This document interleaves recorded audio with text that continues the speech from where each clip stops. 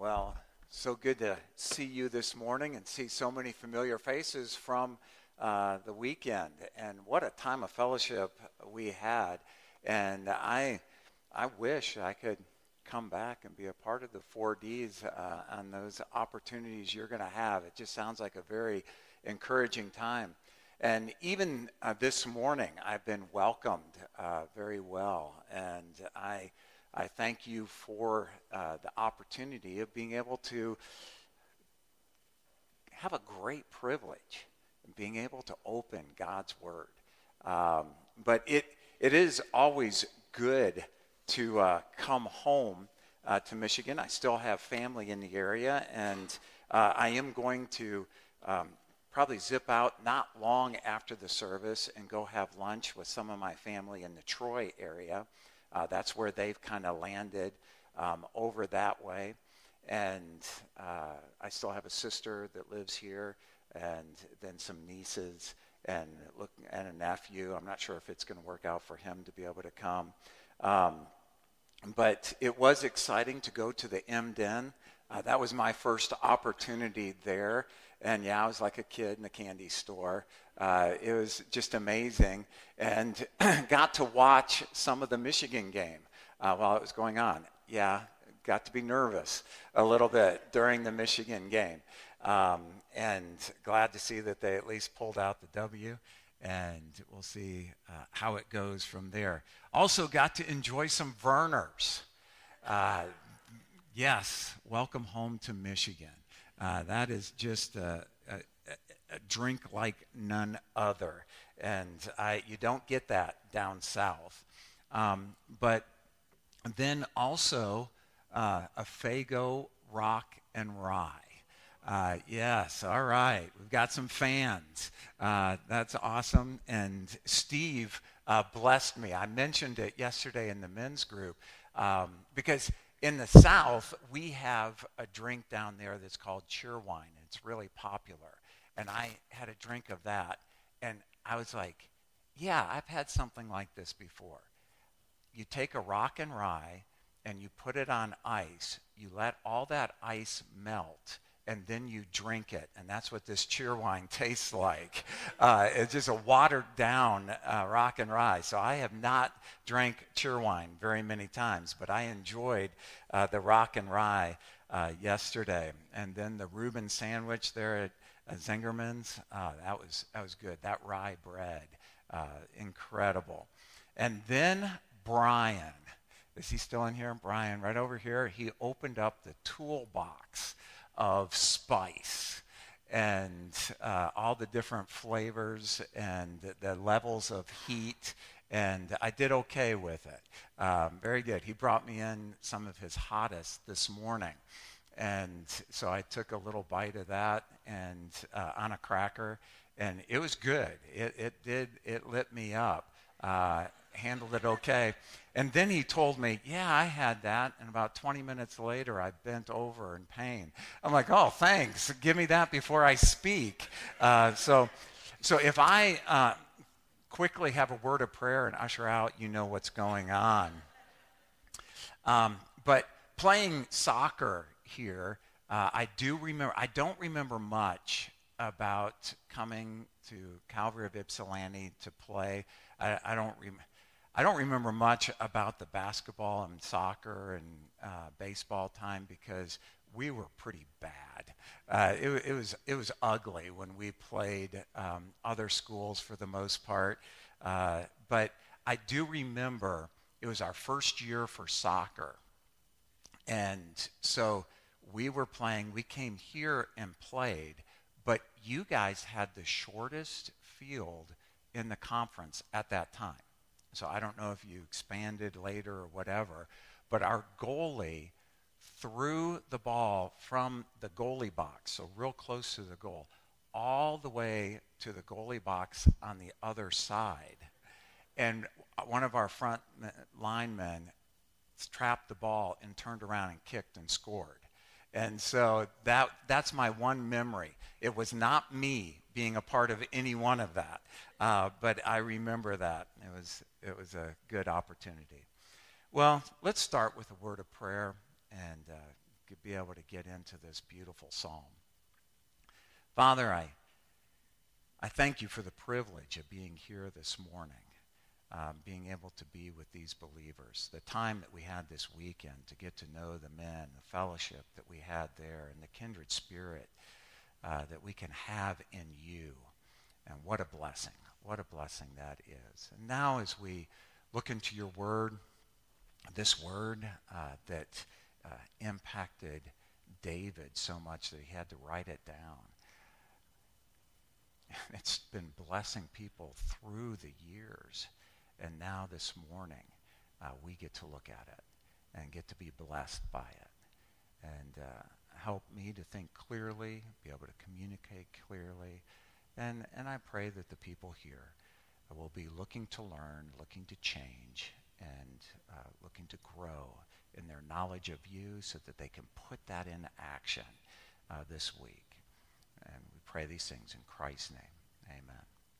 Well, I started thinking as I was just really humbled with the opportunity to be able to come and speak. I was in India when I got the email from Jim asking me to come and speak. And I really was excited to say yes to this because, yes, I'm a few years older than Jim, but he is one of my heroes. When he comes back to the wilds and speak, I always make sure that I get to listen.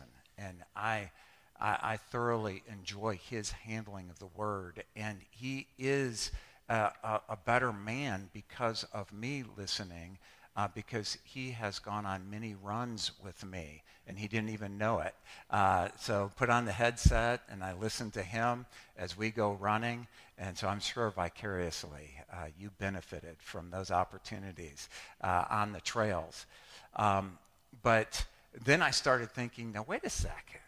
That's right before Thanksgiving, and what is a passage that maybe would be able to tie in a little bit? And it's not truly just about Thanksgiving, but the tasting his goodness. Because what do you think about when you think about Thanksgiving but food, right? And some of you already have your favorite foods. It's going through your mind that coming your way this week.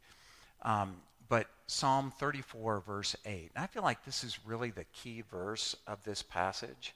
By the way, let me give one more just preliminary note here.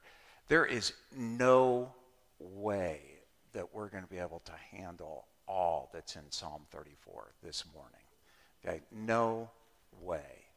But what I'm trying to do is just give an overview and excite you to say, I've got to dig into that. I've got to get in there and learn more about what David had for us and what was going on in David's mind at that time. So again, I'm just going to give some of the highlights here, some things that have just really blessed me through the years. But Psalm 34, verse 8, "Oh, taste and see that the Lord is good. Blessed is the man that trusts in him or takes refuge in him." Taste. Well, as Jim mentioned, I get an opportunity to go all around the world. And I have experienced a lot around the world, but I have experienced a lot of food around the world. I've had squid on the stick, and I'll tell you, that was amazing. I went back and got a couple more of those. I had goat throat. That's a little hard to swallow. And in Africa, in Togo, where's Fred? Okay, so this happened in Togo. He and I have been sharing some stories about that place. But in Togo, the fish head came up in the young man's soup that was next to me. And he looked at me and he said, "Do you want this?" Well, I'm just letting you know that that was a great sacrifice to him. And so I said, sure. And so I took it and I enjoyed the head of that fish. Yes, every bit. The eyeballs, the brain, the little pockets that's around there. And because I could tell that was a great sacrifice. But just to let you know that I had a fish head come up in my soup. I'm just that kind of guy. I offered it to him. And he was like, really? You would give that to me? I'm like, yep, I'm just that kind of guy. So I've had every bit of the chicken. And I will say, in the hardest part of that sometimes is in China because you're not sharing. I mean, you are truly sharing the meal with them because they'll take their chopsticks and move the chicken around on the platter and then to get the piece they want. And you're like, okay, which one didn't they touch? And go back for that. I've had porcupine. And the neat thing about porcupine is it comes with its own chopsticks, right? And toothpicks for later, right? Goosefoot, and I tell you, goosefoot, you brought it up, and it sort of looked like white styrofoam. And if it would have tasted that good, I would have been really happy. I had a hard time with the goosefoot. Supposedly, I had Fido, so dog. And so the chopstick was going back and forth, playing a little trombone with that meat. And then I took it, and I was like, hey, that's pretty good. So I went back for seconds. And talking about tasting the food. Now, in Paraguay, I went to this restaurant, and there was a wall of fire. And probably from that first beam over there to this beam, it was just a wall of fire, and there was meat on spits that was just turning. And you walked in, and the smell was just amazing. And they had all kinds of meat on that. And the beauty of this style of restaurant, Brazilian style restaurant, is you put the green sign out, and they just keep bringing the food to you. So it's not even like a buffet where you get some exercise in between. No, the food just keeps brought to you, and they slice it and put it on your plate. And I mean, it was incredible. Talk about a kid in the candy store, right? It was unbelievable. But the missionary kept on saying, no, wait, the best is yet to come. The best is yet to come. And so then he actually had to ask for it. And they said, it's coming. And they brought it out. And this meat was so tender. He sliced it off. I put it in. You could just use your fork. It was a type of steak, but you could just cut it with your fork. It was so tender. You put it in your mouth, and you didn't have to chew it. It just slid right down. It was just absolutely incredible. And what it was from the hump of the Brahma bull. And it was just phenomenal. Now, you say, Dan, I'm gone. I'm ready to eat lunch right now, right? And all of you are thinking, oh man, it's not long. I'm going to get to have some food. You know what? I could keep going on and on talking about food and what it tastes like, but it means nothing until you taste it for yourself. And it becomes a reality to you. Have you tasted of God's goodness? Now the question is, probably for most of you, are you continuing to taste his goodness over and over and over again? Keep running back to the gospel and letting it impact you. Taste his goodness because he is good. He is good all the time, and all the time he is good. Now the word good in English language comes at us many different ways. It's a favorable standard of life. He was good to me, so he was kind. It was ample. He picked a good amount of apples. Helpful. He gave me some good advice. Genuine. That was a good dollar bill. By the way, I'm just still wondering if anybody claimed that money. By the way, I found a roll of 20s and 50s, and it was in a rubber band, And I have your rubber band here someplace, right? So a good dollar bill. Abel, he is good for that $1,000. Or virtuous. You're a good man, Charlie Brown, right? So good comes at us so many different ways. But are you helping others see how good God is? And helping people to understand how to trust him. Now, let's start looking at this psalm, going back up to the front, to the top. Psalm 34:1.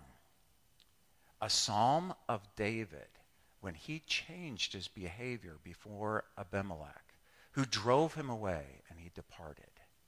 Okay, what's going on here? Where's David in his life? He is on the run. He is on the run from Saul and his armies. Now, it doesn't make sense to me, and I'm not going to get into this, but he ended up going to the Philistines. I still don't quite get that. And he had interaction back and forth because he was pretty well known for the guy that took care of Goliath, right? But what else is going on or had gone on in David's life? He had the top songs in the country being sung about him. He was on that top 10 list.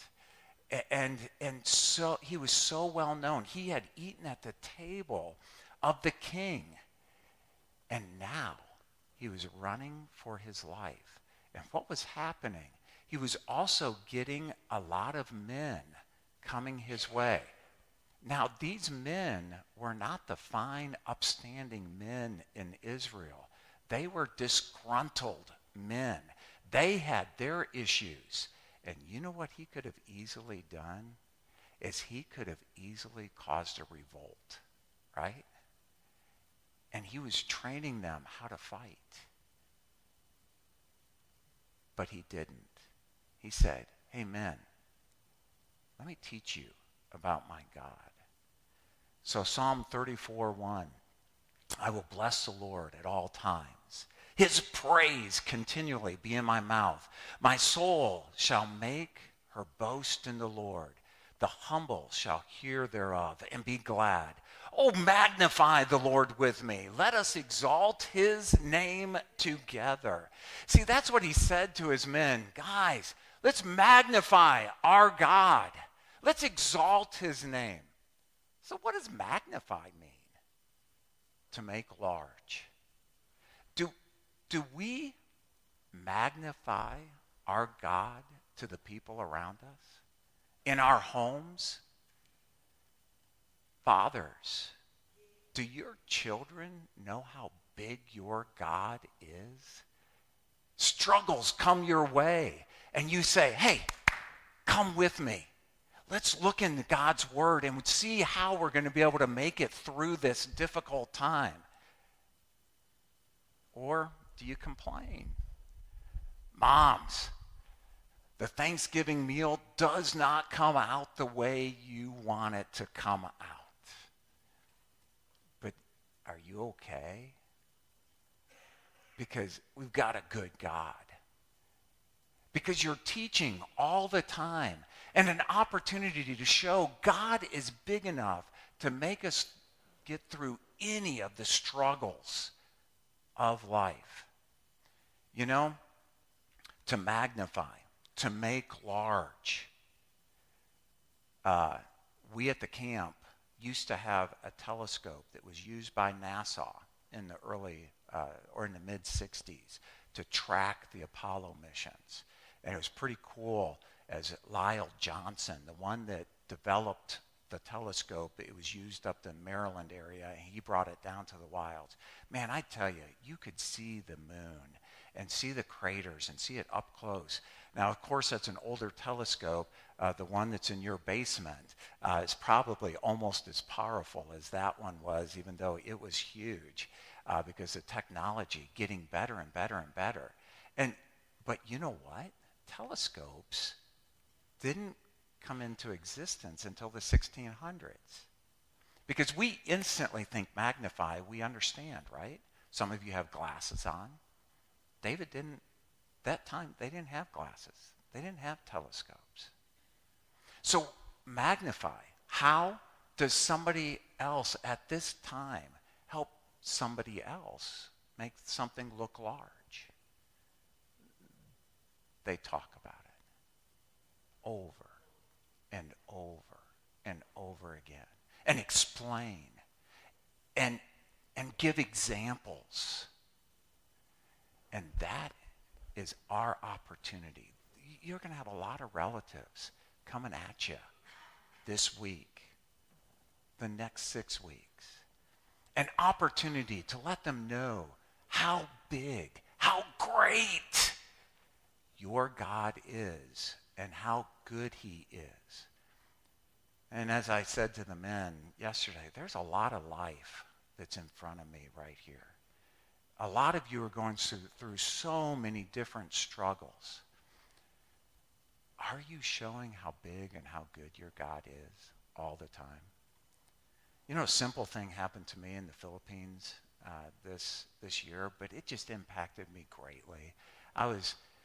The day I was supposed to be leaving the Philippines, I noticed that I didn't have as much time as I thought I had at the airport in Manila.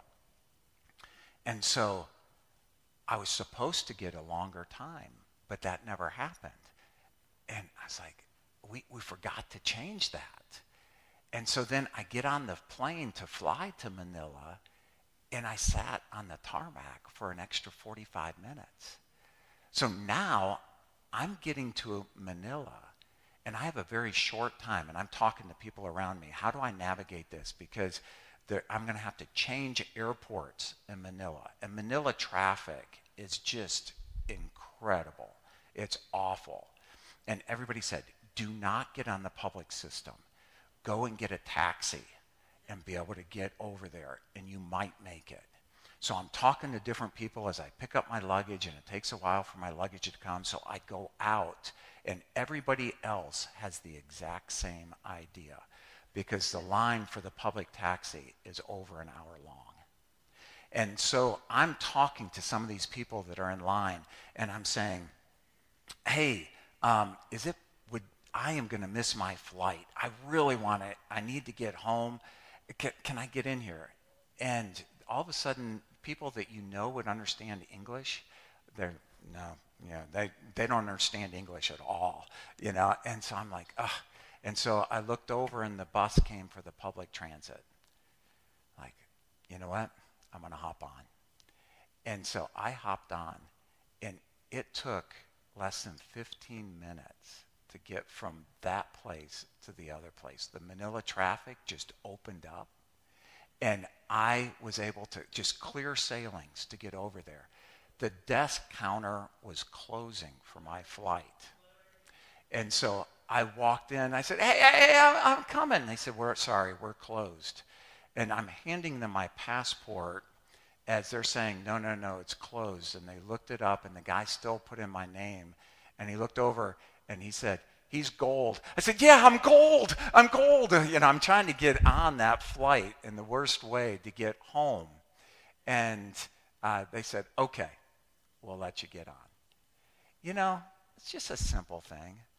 But God is good all the time. There would have been great complications if I would have missed that flight, trying to find a hotel at midnight in Manila and trying to, you know what? It's just a simple thing. But I've told that story over and over again, just how good God is. Now, I've had other stories of where things got pretty intense. But are we constantly telling of God's goodness and how big and exalted our God is? Now, let's look at verse 9. O fear the Lord, ye saints, for there is no want to them that fear him. The young lions do lack, suffer hunger, but they seek the Lord. They shall not want any good thing. Come, ye children, hearken unto me. I will teach you the fear of the Lord. What man is he that desireth life, loveth many days, that he may see good? Keep thy tongue from evil, thy lips from speaking guile. Depart from evil and do good. Seek peace and pursue it. We talked about that this weekend. Seek peace and pursue it. The eyes of the Lord are upon the righteous, and his ears are open unto their cry. The face of the Lord is against them that do evil, to cut off the remembrance of them from the earth. Simply here, we have an opportunity to trust his goodness, but we need to fear his goodness as well. To fear his goodness. We have to magnify his goodness, fear his goodness. To the men, I shared Hebrews chapter 11. Moses endured as seeing him was invisible. See, it's realizing that God is with us at all times. We are in Christ, and Christ is in us. We see here in verse 15, the eyes of the Lord are upon the righteous. His ears are open unto the cry. The face of the Lord is against them that do evil. See, to have the proper fear is to have the proper realization of who God is, because God cares about us, and his eyes are on us. His face is paying attention to us all the time. And because of that fear, that should change the way we act. We should be paying attention. Wait a second, God's seeing this. God's hearing me. God's listening to me right now. And you might say, you know what? I can't control the way I am. My dad was angry. My mom was angry. I'm just an angry person. Well, I'll say, you know what? I think you can. And here's a thought. Okay, let's say there's a discussion going on in your house. And it's, and then they're going back and forth, right? I doubt any of you know what I'm talking about. But let's say that there's a discussion going on in your house. And then all of a sudden, and you open up the door, and it's, oh, hello, Pastor. Shh. How can we help you, Pastor? All of a sudden, you're in control of your emotions, aren't you? That anger is subsided. Why? Because you have a respect for who's in your presence. We need to have a proper fear of God because we have a respect who's in our presence. And trust his goodness. Look at verse 17. The righteous cry, the Lord heareth and delivereth him out of all their troubles. The Lord is nigh unto them that are of a broken heart, and saveth such be of a contrite spirit. Many are the afflictions of the righteous, but the Lord delivereth him out of them all. You notice here that it doesn't say that we're not going to have fears. We're not going to have troubles. No, you will have troubles. Many are the afflictions of the righteous. And you say, wait a second, I didn't sign up for this. Everything was supposed to be good. Everything's supposed to be easy now that I'm a believer. No, God doesn't say that. Man, what David was going through was incredible. And he could have caused a rebellion, but no, he didn't. He said, you know what? Let's look and see how big our God is through these troubles, through this. And so it's trusting God. Elizabeth Brooks, no relation to me, but she used to come to the wilds, and as a 12-year-old, she contracted cancer. I knew her mom when she was 12 years old coming to the wilds. Yeah, I've been there forever. And seeing her mom and now dealing with this, the cancer, and tough years. But Elizabeth Brooks just had a contagious smile and a joy about her through all of those struggles. And we kept close tabs on her. We had victories where the cancer was gone. And then it came back, and it came back with a vengeance. And she was going to Memphis. She was going to a lot of different hospitals for treatments. And I was at a place where a nurse was giving a testimony about Elizabeth. It was actually at Elizabeth's graduation from high school, and some of the nurses came. And Elizabeth was actually close to death at the time. I think she lived another 6 months after that. But her smile, got a picture with her, just contagious. But a nurse got up and she said, you know, my day started and the kids were complaining about the lunch that I put together for them. And then I had a problem with my breakfast. It didn't pan out well. And so then I was on my way to work. Traffic was really bad. And I stopped in at Starbucks and they got my order wrong.